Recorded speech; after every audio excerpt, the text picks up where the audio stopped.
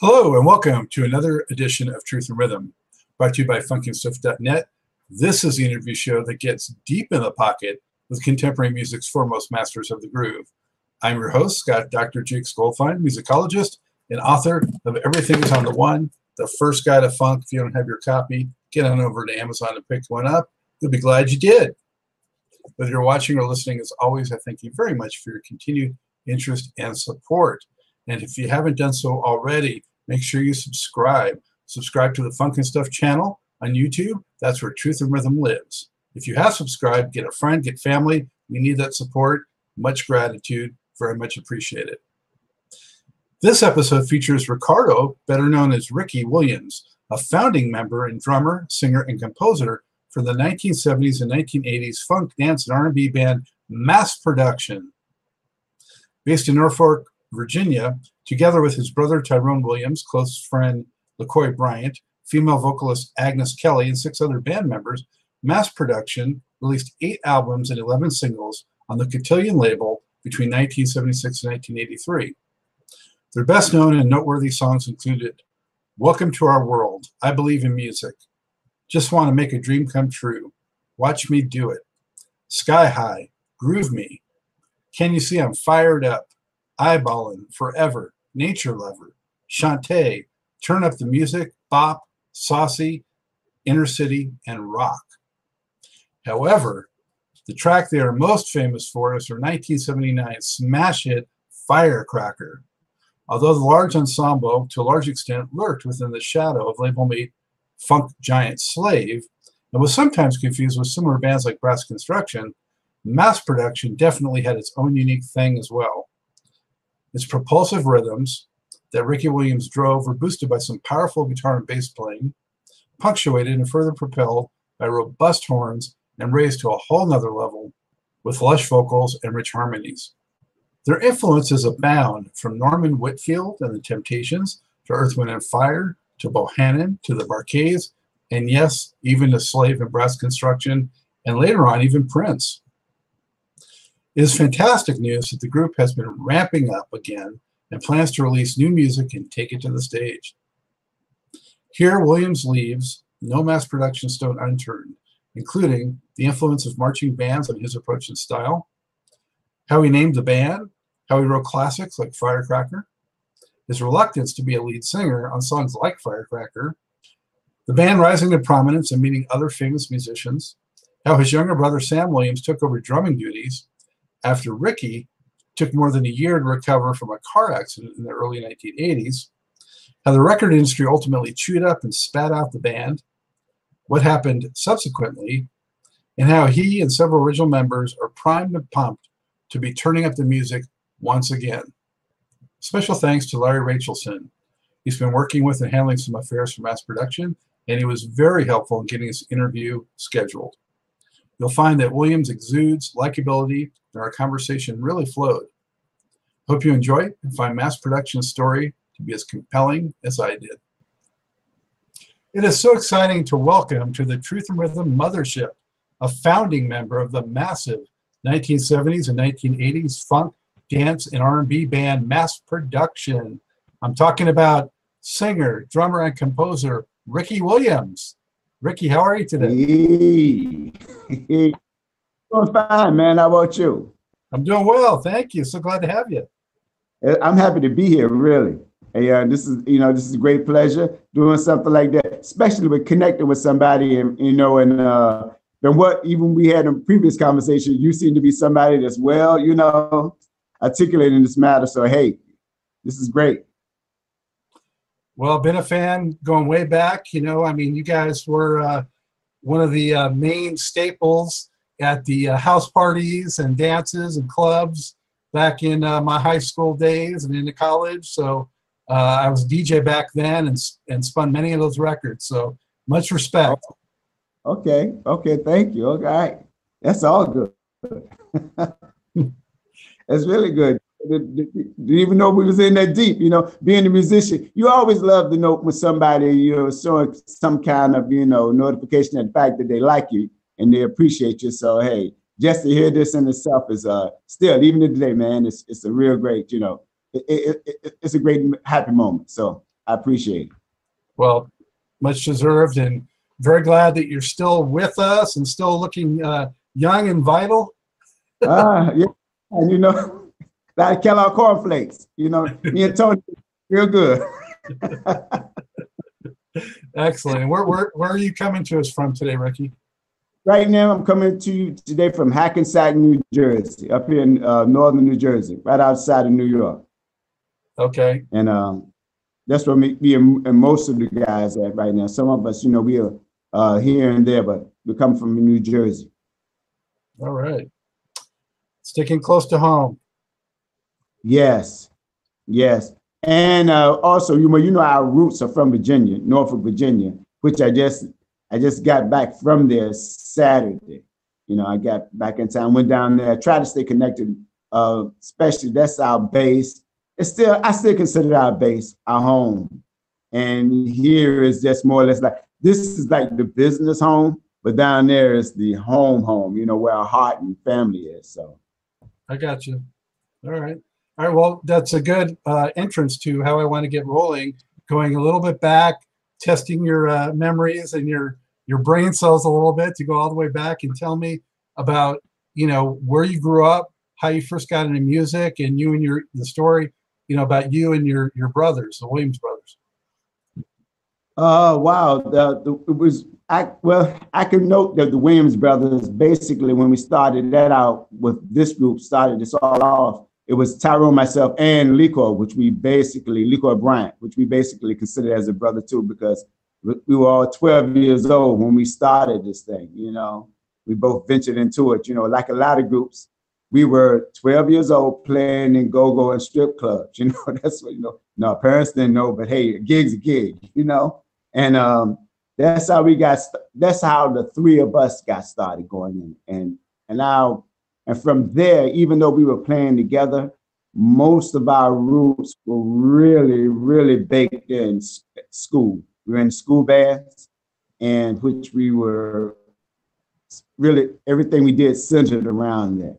And so Tyrone and I, that's where all the group came from, really. Tyrone, Licor, and I, that's like, picked everybody, got together, and our hearts and our drive came from really being in a school band.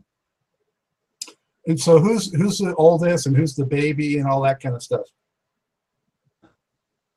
Tyrone, I guess, will be considered the baby. But you know, a strange thing, Tyrone is really considered the baby, but he's the master brain. He's the one that's sort of like guide us all. We're like little ducklings. When Tyrone goes, he goes. But he's the baby, you know, and because that was all kind of like really in reference to where the whole thing of mass production came. Everybody, we were compartmentalized and contained, yet everybody had a particular thing that they did. And Tyrone thing was more or less like he was the guy that kept us all together to go for it. But then again, on that, he was the baby until Sam came in, and which is my younger brother. He turned into the baby. But up until he came into the group, Tyrone was really the baby of the band. And what was it like growing up in your house? You know, was there music in the family, or you know, what inspired you guys to move in that direction? Well, yeah, it really was. Tyrone and I, we were made. I said we can joke about this now, but we were made to take piano lessons at 2 years old because my older sister was a classical piano player, and he was a drummer in the high school band, which all of us sort of like veered through. And from there, Tyrone and myself, even though my sister was a classical piano player, my brother was the one that we really wanted. We loved that high school band stuff so much that he's the one that we really kind of like went behind. And from there, he sort of like brought everything in. Our house, man, was really crazy simply because of the fact, I was just telling someone the other day, is that he had started the whole thing of that he had half a marching band in my mother's living room rehearsing.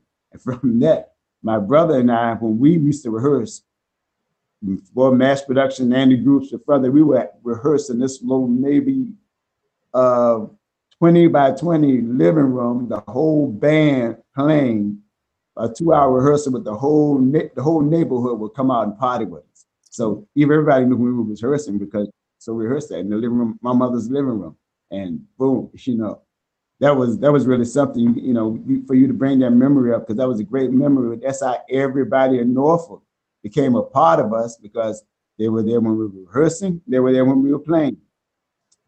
It was just a great thing. Wow, it sounds like great times, Ricky. It was. And how did you gravitate toward the drums?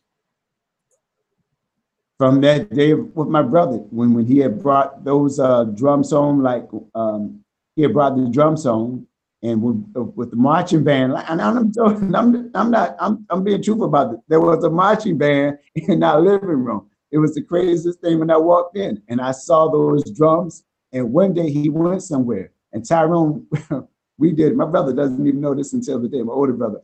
I stole his drum, and he took the horn. And we went outside. He broke the horn, by the way. But I hit that drum, and from that moment on, it was the greatest thing in the world. Drums were just like, there was no other instrument but drums, and that, it was just a nice thing for me. It sort of like became my mantra. Nobody saw Ricky without a pair of drumsticks. There were all drumsticks in my life, and that became, like I said, mantra for me. Were you one of those guys that would walk around with them and just beat on whatever you could all the time? Everything, yeah. About maybe 3 weeks ago, I was in the post office sending out a letter, and I was just beating. And the postal office, she said, "You must be a drummer." I said, "Why you say that?" "Because you are beating so well to the beat of that music, and you just into it." I said, "Wow, okay. I'm sorry about that, but it's just a bad habit of mine. I've been doing it all my life." And yeah, I was. Everything became a drum. A pot, a pan, a hand, everything was a drum. Percussion instrument, it was just my world. The rhythm of life. The rhythm of life. The rhythm of life and love. Yes, sir. So when did you guys, you talked about playing at 12. When did you first kind of form, what you might call a serious group prior to Mass Production? And who were your early influences? Our earliest, the thing about it, when we had first started, we seriously got a group together. It was like I said, Liko, Tyrone, and myself. And then we picked up a couple of guys called the Four Brothers. They became, instrumental also in the group. Where at that time, it was really the Delphonics, because it was the singing group time. It was, the singing group of the Delphonics and the Stylistics and all of that. But we, before we had gotten to that stage, when we were just playing because we just wanted to play, James Brown was the biggest, and James Brown's and anything from Stax Records. Stax Records was just everything that came out of there. We considered to be the jammingest thing on the planet. So that right there was our major influence in things. Matter of fact, when we were little kids, I was just telling my wife not too long ago the story that when my grandmother had first brought this hi-fi, that's what they would call it, in those days, they were hi-fis. And she brought this hi-fi, and we would play Arthur Conley and Joe Tex like crazy. And she would always scream, "You're going to tear my speakers up." But we couldn't help it. It was just that stuff out of Stax, man, was just so well, it was just jamming. It was groovy. So those were our major influence. Basically, I'd probably say Don and Doug Dunn and Steve Cropper, these guys, they were just great how they put that stuff together. They really were. So what were some of your earlier band names and groups that you were part of before Mass Production? Band names? When we started with the singing group, we were called the Soulnifics, because like I said, that was we were the moments, the movements, idolizing ourselves after the moments. We were the movements. Reset and the band behind it. Later we became the Soulnifics, just the band. And from one evening on, we became Mass Production. Out of one evening of a little, I don't know if I can say it, after one evening, things turned around. And no longer did we want to play, we didn't want to be the behind the scene guys anymore. We want to be up front, because at that point, at that time, the Beatles had changed a lot of things, because the Beatles now, they were the band singing. And now the Beatles are, the band singing. And now Earth, Wind & Fire, that's the band singing. So, hey, now we want to be the band singing. So that's how we became Mass Production, like from the Soulnifics, from the Movements to Soulnifics to Mass Production. Was there much debate over what the name would be? It really wasn't. After I explained to the guys, you want to hear that story or the whole Mass Production thing? I can do, but it really was. Once I told them, and the reason behind us being called Mass Production, it just came. The only question came after that was, when is the next gig? That's all the guys were concerned about. Hey, good, let's move on finding a gig, and that was it. But the story was that I was looking at a Black Enterprise magazine, and there was an executive up there, and he was talking. He was an executive at, I believe, Ford, Chief Operating Officer. And I read the article, and he was talking about how prolific and how important mass production is in order to the operation of the company. And I just got like, wow, mass production, and like this from one thing to the next thing to the next thing, and after all this has been assembled together, then you have the final product. And when I read it, it just became, to me, just clear, like an epiphany. Oh wow, that's who we are, Mass Production. And once I explained it to the guy, they said, okay. There really was no debate at all on the thing. It was just everybody went right along with it. How many members did you have at that point? Because, when I came to the group, I figured that part of the reason it had that name was because it was a big group. It was, I'm gonna be honest with you, with the size of it, we were always larger than even before we had really gotten signed, simply because of the fact that we were a marching band group. In other words, the foundation of the group was always Tyrone, LeCoy, and myself. But there were a lot of people that were like in the marching bands that was around us. These guys, if they wanted to play, we would come on and play. If you wanted to play, come on and play. And the next thing you know, there were probably at one time 15, maybe 20 people on stage, because of the fact that we were a marching band group, and everybody that was in the marching band with us, guys wanted to play. And Cat wanted to play. If he came to rehearsal and he learned the part, next gig, he was on stage. The way that it ended up being narrowed down to the ones that we had was that we started to do, like, maybe we were doing like 5 or 10 hour gigs, and you only getting like $75. That's the process of elimination that we did out the week, And from that point, hey, that's how it became like the Mass Production that it was, Yeah, well, it's funny because the name you got from a business idea, and then you had to get down to business on economics with the group. So yeah, and when you found like, oh, you can only $75 can only go so far, But the thing about it, nobody really even cared about the cash. We just wanted the gig, Gig was the whole idea behind it. It wasn't even a matter of somebody. Yes, there was one time, I think we did a gig for $10. I think we got like $80 for 10 hours. We got $80 for it. But you know what? We would get that was the thing. And as long as we were playing, we were all right. So Ricky, when did you guys got signed in like 75 or something like that? How long were you out there as Mass Production before you got signed, and how did you get your deal? We were out as a group. Most of us, like you know, the marching band.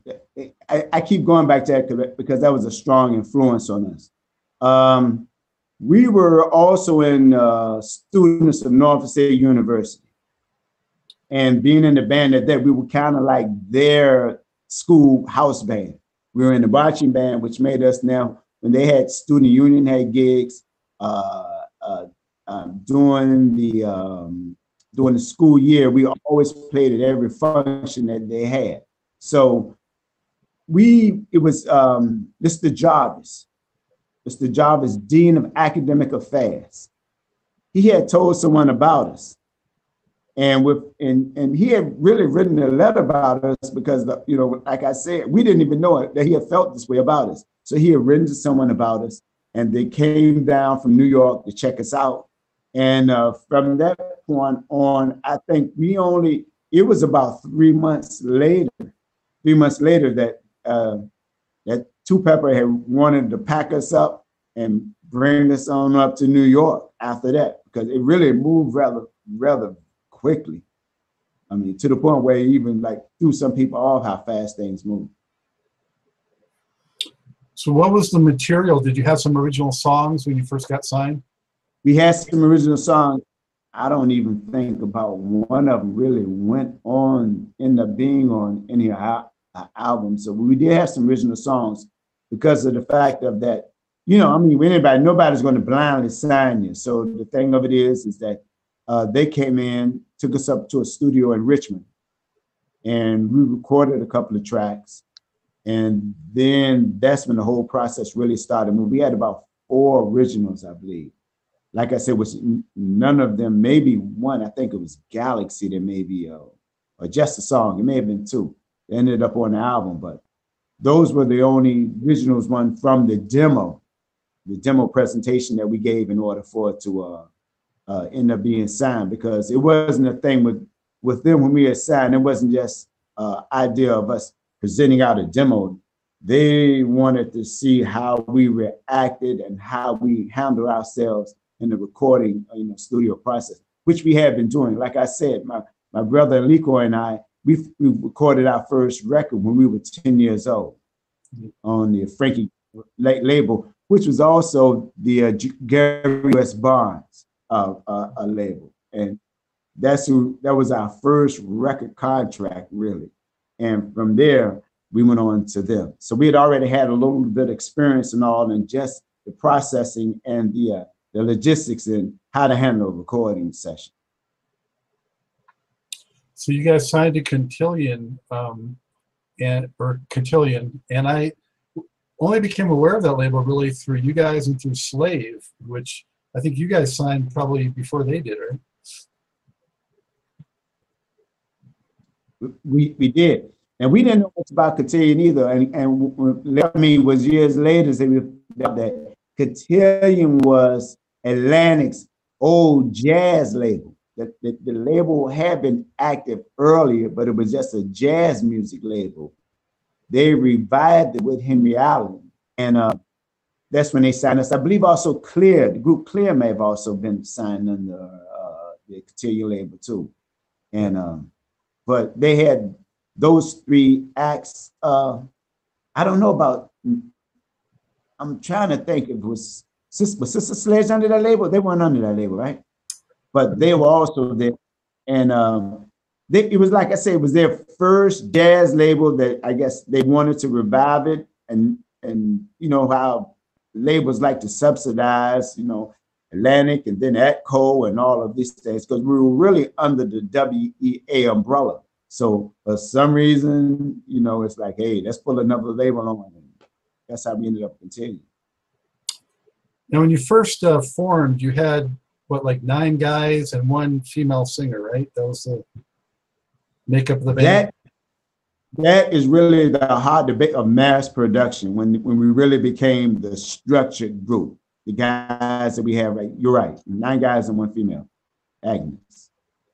And was there sort of a conscious thought process where you thought we want to have this female vocal to help offset the guys? No. We were still, when we had formed the group, it was it was really just the nine guys, but something strange happened. People were really getting into Shaka Khan and Patti LaBelle at the time because we were doing local gigs. Like I was saying, we were doing anything Norfolk State wanted us to do. And they were really into Shaka Khan and like Patti LaBelle. Larry, which was our lead singer, he could handle that. So we got, and that's how she became really a member of the group from that point on to fill that particular hole that we didn't have. And that's how she became the one female. Okay. So let's talk about some of those records, Ricky. The first one was Welcome to Our World in '76, which was a great title, I think. I mean, it was welcoming everybody to that mass production world. And right. You had led off with Welcome to Our World, the title track, which was some of a hit. Got to number 32 on the R&B chart, number 5 on the dance chart. How did you guys feel about how that album came out and getting that kind of recognition? We felt absolutely great. I mean, you mentioned it. I actually, to this day, remember being in the studio recording that song. I really do. And because we were having so much fun doing it.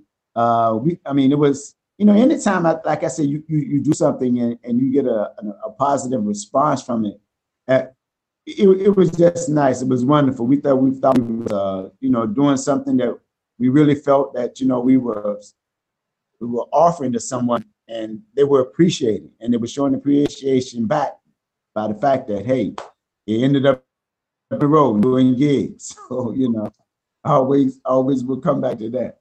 So it was pretty good. What was your guys' process like when you're in the studio? Who kind of like directed what, and how did you come up with arrangements and decide who would solo when and all that kind of stuff? A lot of that, like I said, I was doing a lot of writing.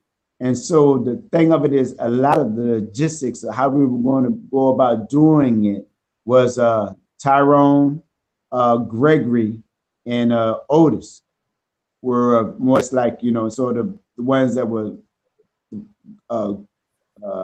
put their heads together on who was going to do what and how they were going to do it. Otis was ready. Otis and Larry was more or less like the, they would work on the backgrounds, getting all of that prepared, while Tyrone would more or less be the rhythm section coordinator. He was there for the rhythm section, getting that right, because that's how we would do things. We would like work, we would put maybe about 4 or 5 hours into working on just the rhythm section. And then we would put another 4 or 5 hours just working on the vocals. And then somewhere along during the week, as we would get together, we would just, you know, marry those two things and then work it out like that. And that's how basically we did it.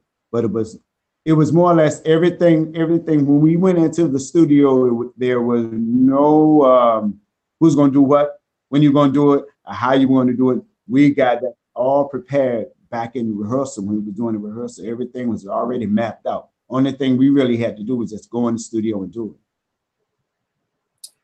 And Ed Ellerby is credited as producer. Who was he? Oh, wow, Scott, that's a great question. You know, one that I really don't know how to answer because of the fact of that, you know, Ed, he brought us into the game, and we appreciate him bringing us into the game. But he was our producer, and I don't know how much, you know, you want me to speak on that, but the thing of it is that we were, like I said, we appreciate him bringing us into the game. So I would just leave that at you. Well, you know what? On these shows, there's been a lot of groups that have producers that get credited, but, you know, they were important in the band getting where it got to, but did not necessarily hands-on produce the group.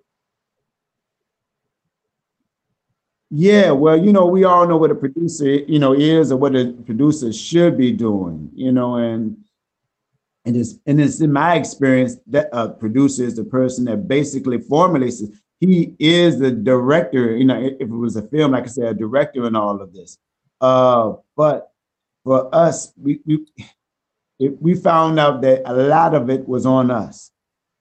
And more, there was more on us that should have been on us because of the fact that we were walking really into a game that we really didn't know.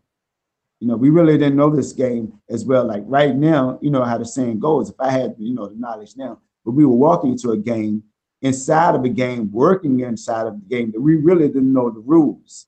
And come to find out really years later that nobody knew the rules. And when you're in a situation like that, it's like, whoa, you start walking and doing things you got no business doing because, you know, nobody knew the rules. So I just said, yeah, on producer on that particular situation was title only. That's what you credit only on the album. That was it. We had to weed through this whole thing ourselves. Yeah. Well, I know as time went on, you guys started getting more direct production credit on the records. You know, I went back and re-listened to all of these albums to talk to you today, so I wanted it to all be fresh in my mind. And on the first record, and in some of the ones after that, I hear some Hamilton Bohannon influence in some of the rhythm and playing. Is that something that was there, or you feel is there, or was that one? You mentioned some other people like James Brown, but was that also an influence? Oh, you talking about Bohannon? Yeah. Oh, well, you know, I could go and you brought up another name that is, you know, sometimes we will miss, but Bohannon was yes, we love Bohannon, and that might as well could have been because of the fact of that these guys, like for him, for instance, his jam. I was just listening to him the other day, and the groove was just thumping. So yes, he wasn't, you know, he wasn't influenced in some of the things we're doing because of the fact that we loved his music too. And he, Jimmy Castor also, you know, yeah, absolutely. Yeah, yeah. Before I move past this one, I just want to mention so the viewers know some other great tracks on this record. I Like to Dance, great guitar, rhythm and lead on that one. Fun in the Sun was a little jazzy type of cut. Yeah. And Wine Flow Disco, interesting on that one is that really it's more funk than disco, but you got disco on the title. Yeah, you know, that one, the title of that was a joke. The title of because basically we were supposed to be doing a promo, and our manager producer suggested that we do it as a disco. That's how we were going to get people out. So we came up with this thing, Wine Flow, and it just rhymed with disco, and we just joked about it. And next thing you know, it's on the album, Wine Flow Disco. But we didn't think much about it, but that's how that title ended up on there. And you know, you think about the things now, maybe we should have just left the disco off, be Wine Flow. But that's how the disco got caught up in there, basically being the joke. It's like one of those like working titles you put on something and then you think you're gonna. Absolutely, absolutely. And it never changed. And when you look up there on the album and there it is, it's like, hey buddy, it's too late now. You branded, so you might as well just put one. Yeah, yeah. But it was really a working title because of the fact of that the promo gig that we did didn't turn out the way it was, and we joked and it became an inside joke to us.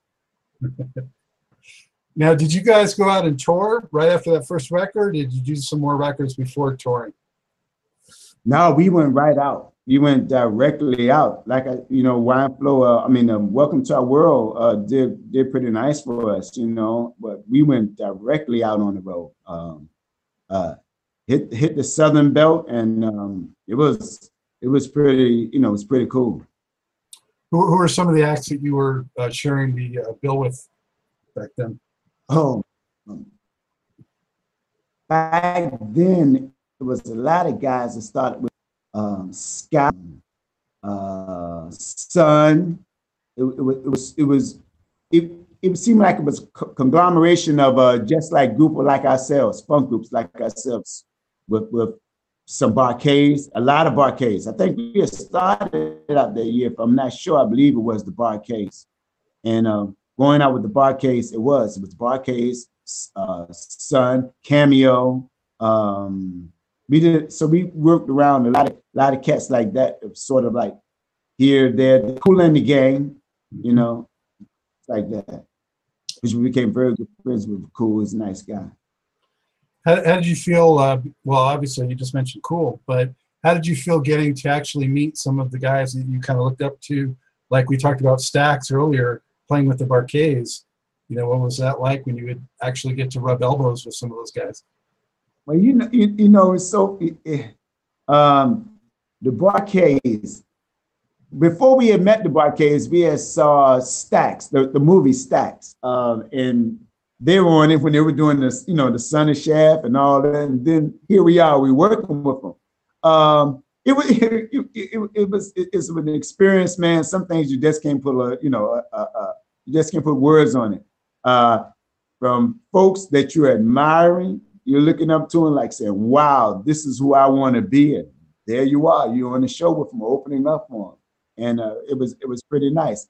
They were cool too. They came to the dressing room, and then meeting James Alexander, that was really something, because you know James goes all the way back to Otis Redding. So it was meeting him was really like wow.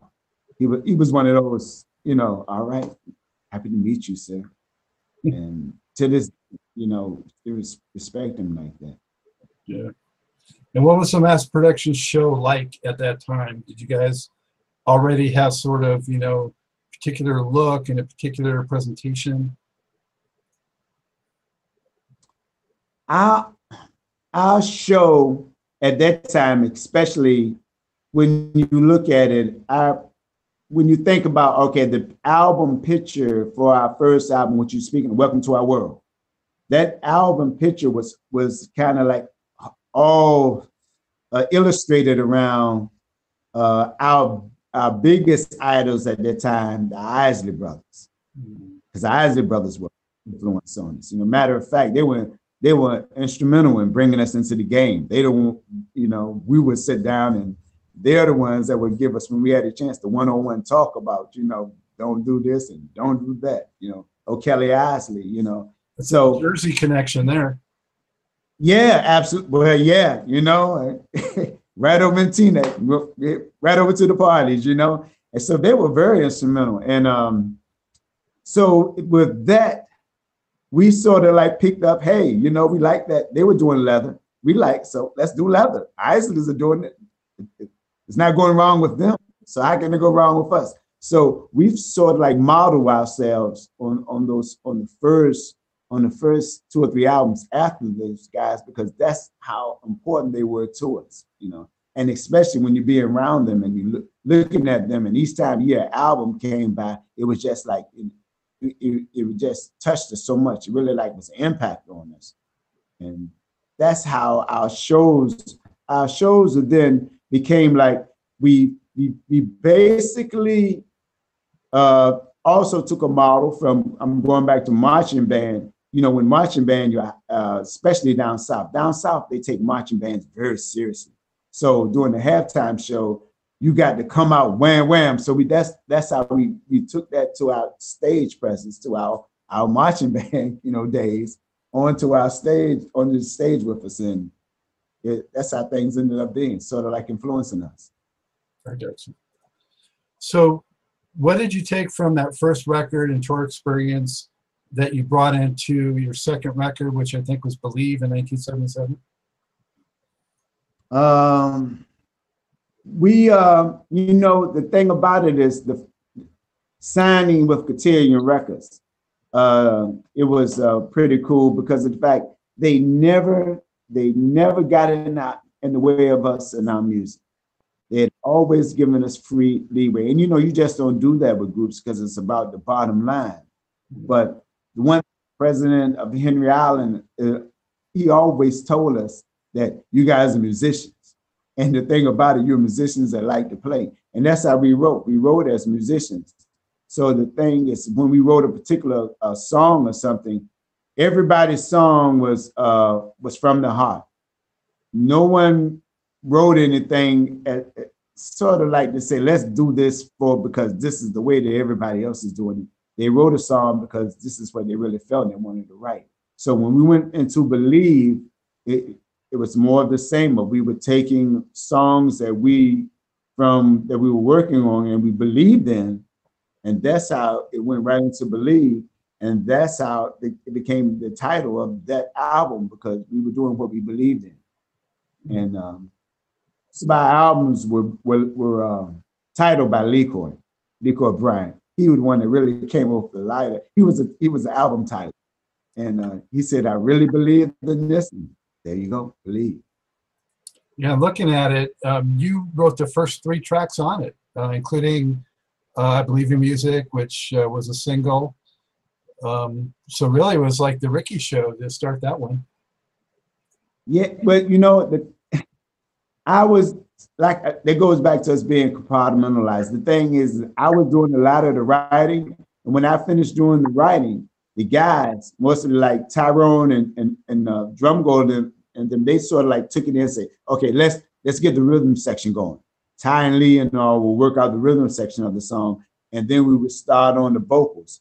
And we've sort of like, that's how we worked in it, because of, you know, I was still under this thing of the Ford assembly line thing, you know, mass production. And I was rolling out songs that on that assembly line, that to the point where they say, well, Rick has all of those. Let's go with them.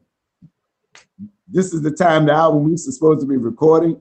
He got the song, so from this point on, let's make the songs happen. So that's how I ended up, my name ended up on the lineup. I love that assembly line.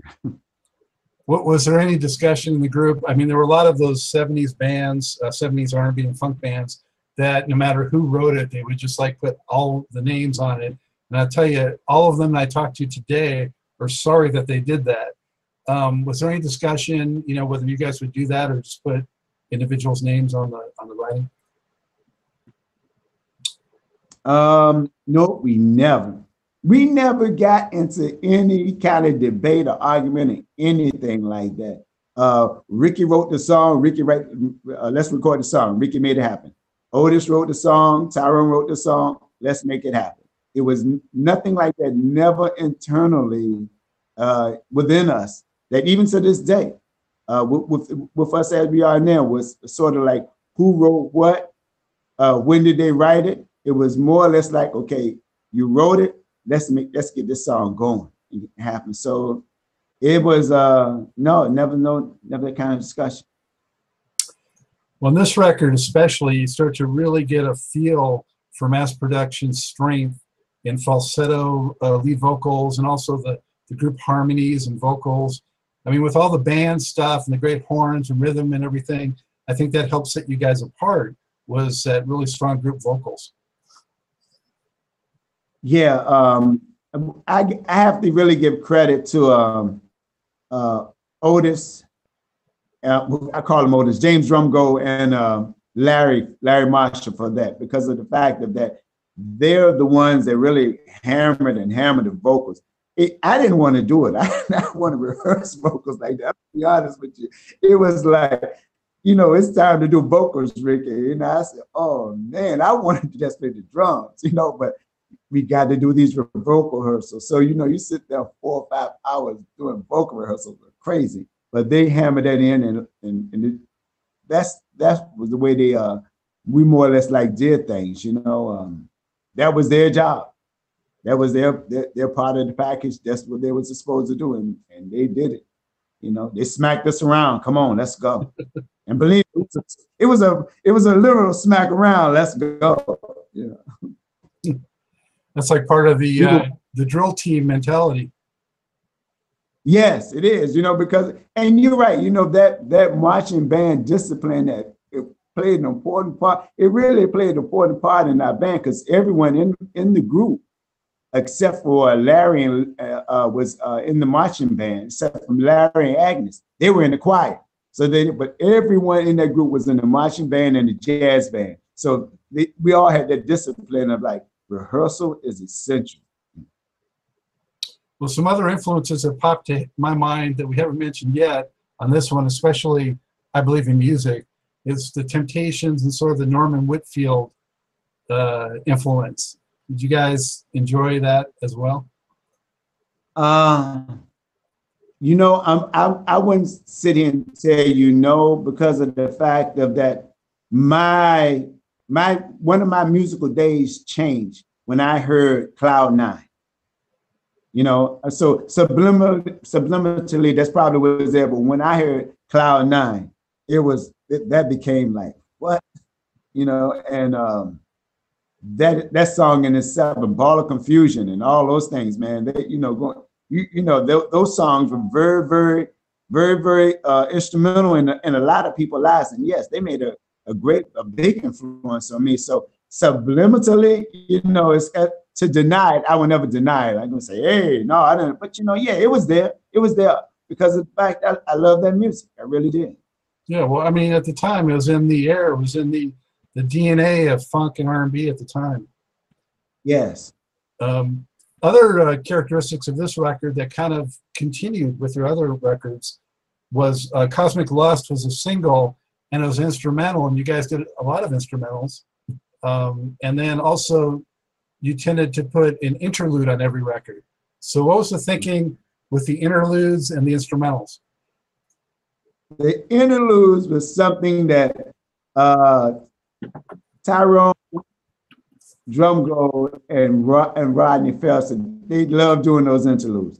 That's to go with the instrumentals, right? Because of the fact that we were musicians, I'm sorry, that loved to play. So the instrumentals became like, they were just a part of us because of the fact, going back to that band, you know, the jazz band. We were in the jazz band, and we loved to like just jam and gig. And so when we did the instrumentals and the interludes, it was just, I don't know, maybe it was too much beer, I can tell you, but they liked it. We always did those interludes for the sort of like fillers, transitional. They were transitions from one thing that we were going to the next, and that's where they came from. Well, I'm thinking with the instrumentals, maybe you were like, hey, we've done enough work on those vocals. We're doing an instrumental here. Hey, look, I love it when we did the instrumental. That was me one day, one session I did not have to sing, you know, I really did. So that was great, yeah.